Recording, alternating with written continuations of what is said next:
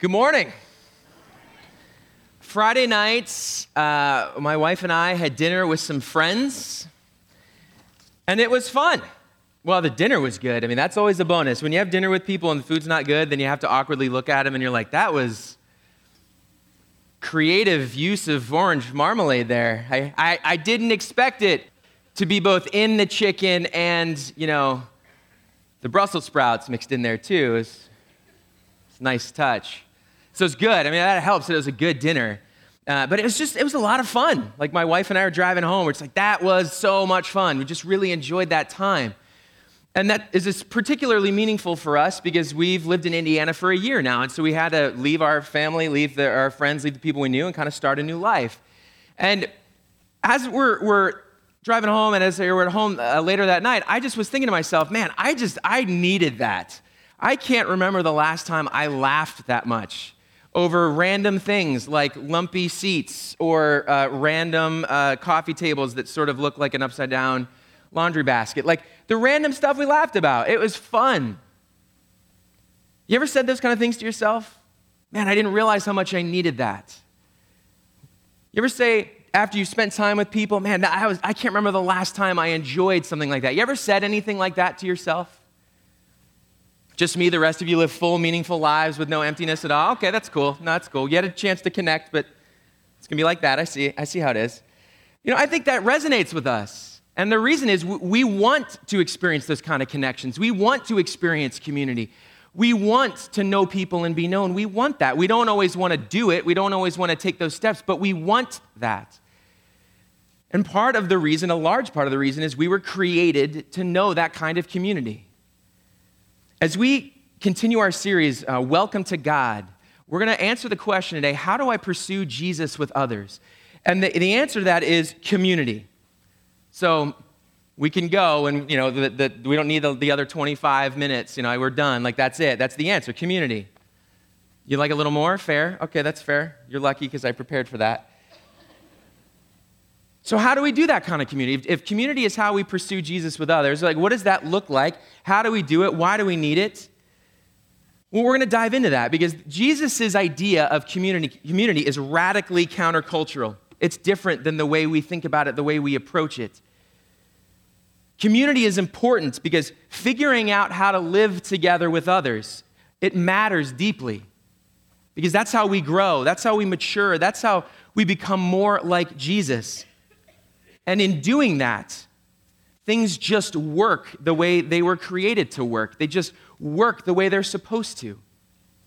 One writer says that insight is developed in community. We can't fully see all parts of ourselves. We can't see ourselves objectively. And so community helps us see a fuller picture of ourselves.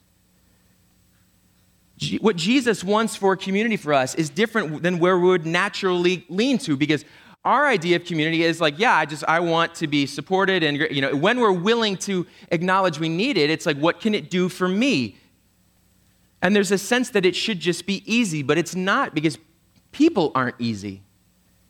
Community is going to take work. And that can be intimidating because we don't want to be uncomfortable. Our life is scheduled, and maybe we don't want to find room for those sorts of things, or we don't want to be vulnerable. We don't want to take those steps. And for men, that's particularly hard. Because there's a sense of weakness if I share or if I reach out, and we want to look strong and like we can support our families and support ourselves and like we have it all together, even though we know that that's not true. I think we want at a deep level to know others and be known. We may not say that, we may not articulate that, I'm not going to tell others that, but in our soul is a desire to know and be known. That's scary, though, if we're honest, because there's parts of ourselves we don't want people to know. It can make us insecure. What if I let people in? What will they think of me if they find out? But I think that's at the root of who we are. Community, it takes work, but it's work that's worth doing. It's work that is worth doing. It helps us fill those holes in our soul that we can't fill any other way. It scratches an itch that won't be scratched any other way. We want to belong and we want to be known. If you ever seen the movie Castaway, strong feelings about it. That's fair. It does. It ends, I'm not going to give it away, but when you get to the end, you're like, oh, seriously, you're giving this guy nothing. But you understand, we get a picture of the longing we have for community because he's by himself, and what's one of the first things he does? He makes a friend out of a volleyball. He wants to be known, and it's not just a one-way thing. This volleyball becomes a friend. We want to be known that way. The problem we have is that the way that culture is moving and the way that technology is advancing, those things can isolate us.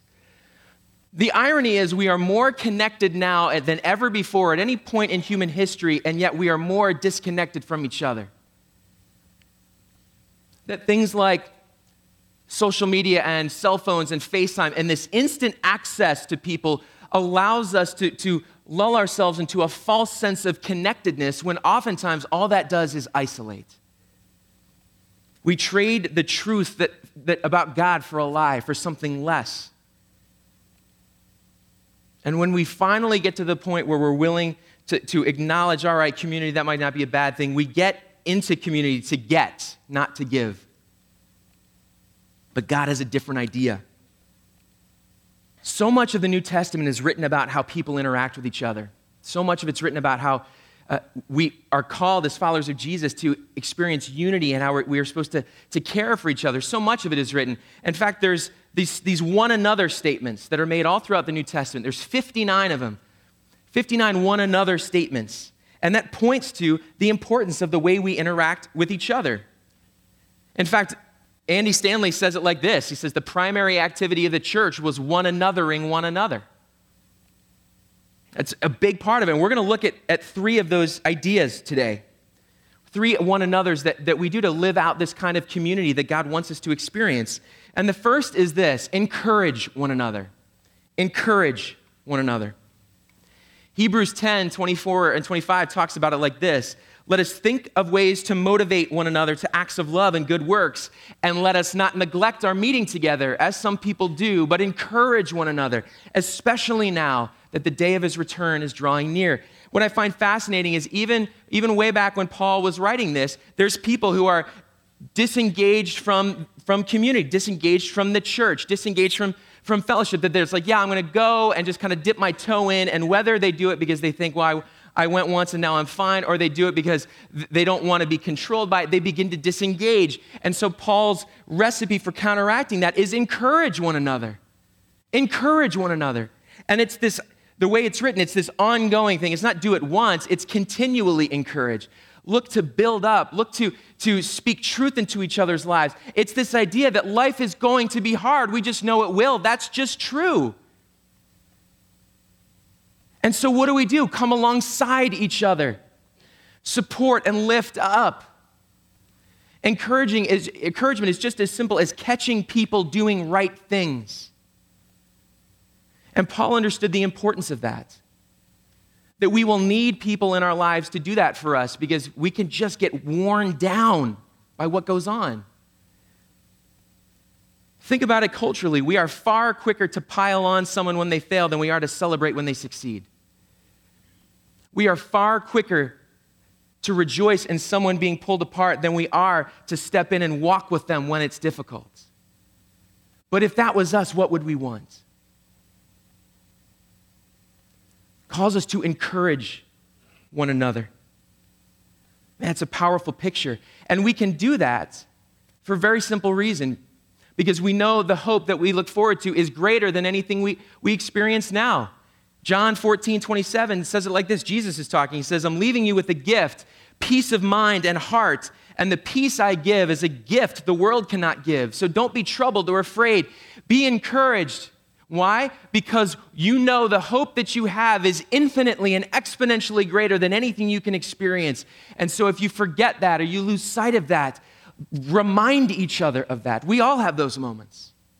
We all have those moments where we need somebody to remind us of what's true. I went camping a couple months ago with a group of guys. They invited me to go, and it was really fun. And you've heard me say before, I don't camp.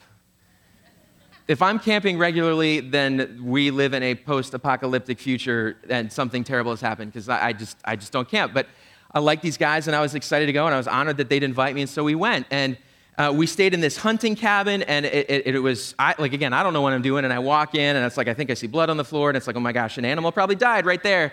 And I don't have all these supplies, and I just had this like normal sleeping bag. Like I don't have like a negative 20-degree sleeping bag. I haven't climbed Mount Kilimanjaro. I don't know what I'm gonna need that for. So I show up with my stuff, and it is freezing cold. I mean, it is freezing cold. One of my friends the next morning said, man, I noticed you got up a couple times to stoke the fire. Like, that was really cool of you. I was like, yeah, I thought I was going to die. Now, I wasn't being nice. I wanted to make it home. But we had a lot of fun. We ate these gourmet sausages, which they're delicious, and we talked. But one of my favorite parts is there was a moment where we just talked for a couple hours about life. It was a group of men talking about what we struggle with, what it's like to be husbands and fathers, and the pressures we face. And it was a powerful time. And you know what's crazy? And in sharing what we wrestle with, it was unbelievably encouraging. Because we realize we're not alone. And it's not just, hey, let's all commiserate together, but rather there's hope to say, we're not alone, and let's together as men pursue something better, pursue something more significant. It's the kind of thing that we don't want to share that stuff with people. But when we were finally willing to do that, and frankly, it's because someone went first, we all found that to be a powerful experience. It was unbelievably encouraging. I left encouraged. That's what happens when we're willing to do that, when we're willing to step into truth with each other, when we're willing to say, hey, listen, I want to love you and walk with you. I want to support you. I want to encourage you actively, purposefully. Not just, I happen to say something you found encouraging, so gold star for me, but I'm actively trying to do that. One of the ways you can do that, one of the ways you can take that step is learn the way the people in your life receive encouragement. Everybody's different. Speak their language. That in and of itself will be encouraging. This will come as a shock. I'm a words person. Like, I like words. I know, like, whoa, no idea. That guy, he's always so quiet all the time. But I like words of affirmation. Like, I like encouraging people. But I have a friend who receives written words of encouragement. And my default is to say things because I like saying things. But I need to realize it doesn't land with him the same way. How can I speak his language and communicate to him the way that he needs to be communicated to, just like I'd want someone to do for me? Learn the people in your life and the way they receive those things. Look to build them up. Look to catch them doing right things. I guarantee you start doing this, you will freak people out. People will be like, wait, what, why, what, why? Why are you saying that? What do you want from me? Because that's how you know we don't do this naturally. But the way that we pursue communities, we look to encourage one another. We look to take that step, not engaging in community to be encouraged, but rather engaging in community to encourage others. And what's fascinating is when we encourage others, we will find ourselves encouraged. It's almost like God knows what he's doing with this. Fascinating. Fascinating. Second, one another. To have this kind of real community is serve one another. Serve one another. Galatians 5:13 says this, "For you have been called to live in freedom, my brothers and sisters, but don't use your freedom to satisfy your sinful nature. Instead, use your freedom to serve one another in love." The Bible talks about this all the time. Serve one another. Put others' needs before your own. Bear one another's burdens. It's a big idea. And a reason it's talked about a lot is this is not our default step. Like, we want to start with encouragement, but let's move from words to actions. Let's take another step deeper and serve one another. And that starts with saying, how do I identify someone else's needs? How can I look to care for them? Rather than just say, meet my needs, how can I meet someone else's? It's powerful when that happens. Think of a time when you've been served. It's humbling, isn't it? And this gratitude wells up. You appreciate, and frankly, that person now has a greater platform into your life because you trust them or they're living this stuff out. Serve one another. Not just when things happen to fall into your lap, but yes, by all means, definitely do those. How do we actively look for those opportunities, though? Actively pursue them, actively engage in them. Serve one another. We don't really have, as followers of Jesus, any excuse to not do that, because Matthew 20:28 tells us, Jesus is talking here, he says, "For even the Son of Man," which is a name for Jesus, a way that he referred to himself, came not to be served, but to serve others and to give his life as ransom for many. Jesus saying, I came to serve and not be served. I, the Son of God, stepped out of heaven and came to earth to serve and not be served. How could we possibly do any less? Jesus has modeled that for us, but he's also made it possible, enabling us to give of ourselves without expecting anything in return, because he's done that very thing for us. Imagine how different your marriage would look like if you looked to serve one another first, right? We love these one another's, but we love them when it comes to what we get out of it. When it comes to what we give to someone else, that's harder. Imagine what your marriage would look like if you actively, every day, look to serve one another. Imagine. Imagine what your friendships, what your work relationships would look like. Imagine what your family, your neighborhood. Imagine what it would look like in Columbus if we actively looked to serve one another. People wouldn't know what to do. You want to freak people out? Encourage them and serve them. Seriously, people start looking around like, is this a hidden camera show? Is someone going to come out? We're living out what God has done on our behalf. Olivia was feeling just heartbroken for her friends. Brady played football for Harold High School in Texas in the smallest class they have, Class A 6-man football. And Brady was good. He was very good. He was all district last year as a defensive lineman and as a fullback. And his father had died the previous November from cancer. And so she knew Brady was hurting. And the problem is that there's only 30 students in the high school and only 8 boys. And so only 5 came out for football. They didn't have enough players. And Olivia was just hurting for her friend because he didn't just want to play because it was his senior year and his last chance. But this was a way for him to honor his father because football was something that they loved and did together. Olivia is a really good volleyball player on a team that had a chance to make it to districts. She is not a large young woman. She's 5'4", 115 pounds. But she said, I need to do something. And so she joined the football team. Now everybody's afraid because she's small. And her volleyball coach goes, if we lose her, now our team is affected. And the football coach is feeling suddenly very responsible. Like, oh my goodness, I hope this is okay. But she's talked it over with her mom and she's committed. She goes, I want to do this for Brady. I want to do this for him. I want to make this possible for him. She didn't get anything out of this and frankly put herself at risk, but she saw an opportunity to serve someone and she took it. You think Brady will ever forget that? You think the people that saw that will ever forget that? That's what it looks like when we're willing to serve, when we're willing to move towards someone else and say, what needs do you have that I can meet? How can I move towards you? What can I do? Those are powerful pictures for us. Serve one another. The last thing is love one another. Love one another. This is talked about all over the place. But I love how it said in John 13, 34 and 35. Jesus is talking again. He says, so now I am giving you a new commandment. Love each other. Love one another. Just as I have loved you, you should love each other. Your love for one another will prove to the world that you are my disciples. In the span of 2 sentences, he uses that Greek word for one another 3 times, communicating how important it is to love one another. Love one another. That takes it one step further still, right? We can encourage with words and we can serve with actions, but love, that speaks to the heart. That speaks to motivation. That speaks to why I'm doing it. That raises the bar of not just what's convenient, but what is required, what needs can I meet that I don't want to meet? This is going to cost me something. Called to love one another.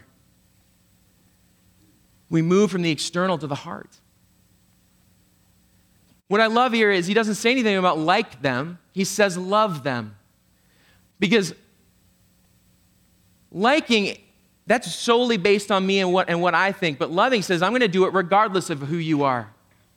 Because that's the very way that we've been loved.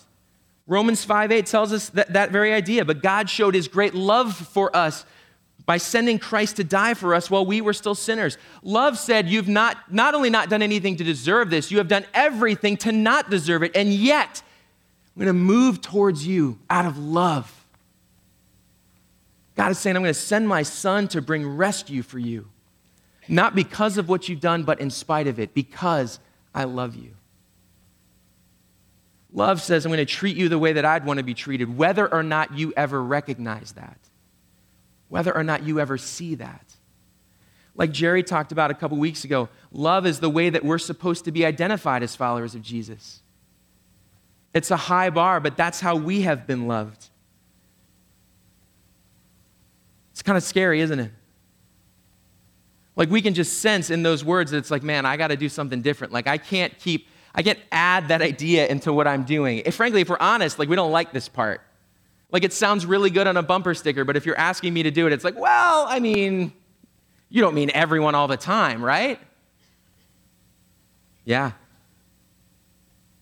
These are the moments where it's like, how about everything but you give me one freebie? You know, we get like a Bible mulligan. But this, frankly, is what underpins everything else. One pastor talked about it like this. He said, every experience proves that the real problem of our existence lies in the fact that we ought to love one another, but do not. That's hard. Another writer says like this, we are obliged to love one another. We are not strictly bound to like one another. Love governs the will. Liking is a matter of sense and sensibility. Nevertheless, if we really love others, it will not be too hard to like them also. Man, that's hard. We hadn't been in Columbus all that long when a family from the church came up to us and said, hey, we know what it's like to move and not be around family, and we would love to support you guys and walk with you and help care for you if you'd be okay with that. And we're like, seriously? Like, who does that? That's so kind. And this family has proven to be faithful. I mean, they'll watch our kids. They'll take a 9:30 phone call and go, I can't lift this couch out of a box. Can you come help me? It's like, funny question. What do you want to come over with some people in box cutters in your truck? And they're willing to do it. They're faithfully have looked to care for me and my family and my kids. I mean, it has been a powerful picture for us. They don't get anything out of it except inconvenience and messy floors after my kids leave. And yet they do it. And you know what's powerful? They do it cheerfully, they do it willingly, and it has created this loyalty in us to them. We have watched them live it out, and it makes us go, how can we do that for you? I'd have a hard time thinking of anything that I wouldn't be willing to do for them because of the way they have loved us. That's why we're called to do it. We inspire each other when we move that way. It is this positive sort of effect, this domino effect that just moves along. It's contagious. And that's why God calls us to do that, because he knows that when we love each other well, other people on the outside see that and go, I don't know what that is, and I don't know why you're doing it, but I want to know more. I want to experience something like that. And folks, the powerful thing about these examples, these one another's, is that God has done all of these to us first. We have first experienced this. God didn't wait for us to do anything first. He moved into community with us, initiating these things for us, enabling us to do them for others. It's so countercultural to what we would expect. The gospel says, I don't come to community to see what I can gain, but to see what I can give. We don't join community to be encouraged, but rather to encourage. We don't join community to be served, but rather to serve. We don't join community to be loved, but rather to love. And the irony is when we do those things, we will find ourselves encouraged, served, and loved. And as we do that, we'll experience in deeper and richer ways how God does those very things for us. What does that kind of community look like in our lives? Right? What does it practically look like? What does it functionally look like? How does it really play out? I mean, that's a fair question. It sounds good, but what do I do with that? How do I know it's a real thing? How do I experience that? Well, imagine you're a bass player. Picture yourself that way. I mean, you're a good bass player, not just any old bass player. You're very good. You play your parts, you live your life, and it's good. It's well executed. It's solid. There's nice lows, fills the room. You're doing a good job. It's enjoyable. Life is fine. But you're doing this all on your own. It feels like you're missing something, doesn't it? I mean, it feels like it could be a little bit better. It feels like it could be more than what it is. You don't really want to be alone. You want some people in your life. So let's give you some help. Let's get you some guitar in there.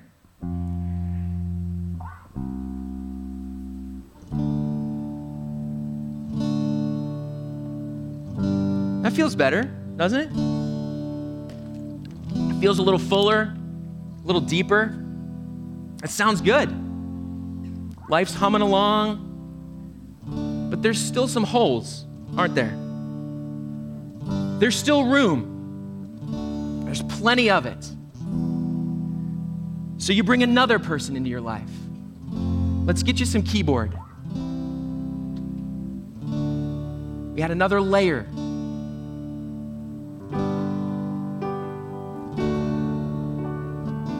Your sound is even bigger now. All right, life's pretty good, and you're pretty proud of it. Maybe even a little impressed with yourself. But you know in your soul that it could be more than it is, that there's more steps to take, that you're not done yet, that you're still missing something. So you let more people in. You open up your life in ways you couldn't imagine when you were just doing your solo act. People you didn't even realize you needed back when you started.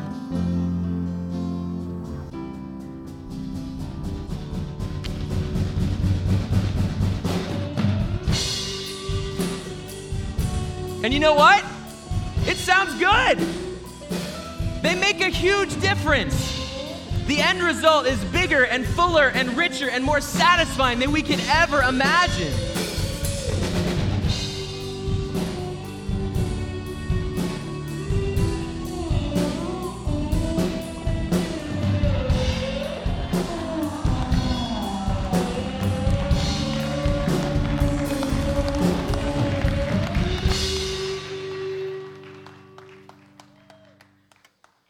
That's the value of community. That's the value of that connection. We're able to do all of those one another's for each other, to experience that community because God has one another to us first. He's encouraged us so we can encourage others. He has served us so we can serve others. He has loved us so we can love others. Community is going to take work, but it's worth doing. It's not always going to be sunshine and lollipops. It's not always going to be easy. It's going to be messy because people are messy. It's not always going to be perfect right away. It's not always going to meet all the needs that you want it to meet. But it's worth it. Here at the Ridge, you can experience that kind of community. We want you to know that community, and it starts with this level, with church. Come and be a part of church. Be a part of the body of Christ. Be a part of this gathering. Come and be a part of it. Come and take steps of faith and engage and begin to build relationships and be known. But don't stay there. Move on to the next level. You can play it safe and stay here at church. You can do that and come in every week and just kind of slide in and slide out. But what we want for you is to take another step, a step deeper, to be known at a more specific level. Join a small group. It's one of the ways that we experience community in a little more intimate way. a place where you can talk about life and live it with other people. If you're not yet in a small group, we would love for you to be. Honestly, we would do anything we could do to make that possible for you. We have a group connect coming up on Wednesday. We would love for you to be a part of it. It's a great chance to come and take that first step. There's more information in your bulletin, but take that first step and meet other people and find a place where you can belong.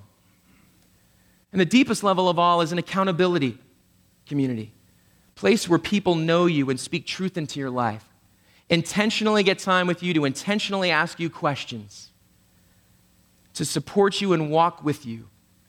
We all need those things. We all need those things. At each level, those one another's become more personal and more intimate. And listen, that is absolutely scary, but it is also incredibly meaningful.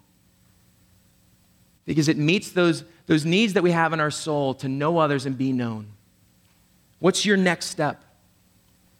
Where are you in your journey? What does it look like for you to experience that kind of community?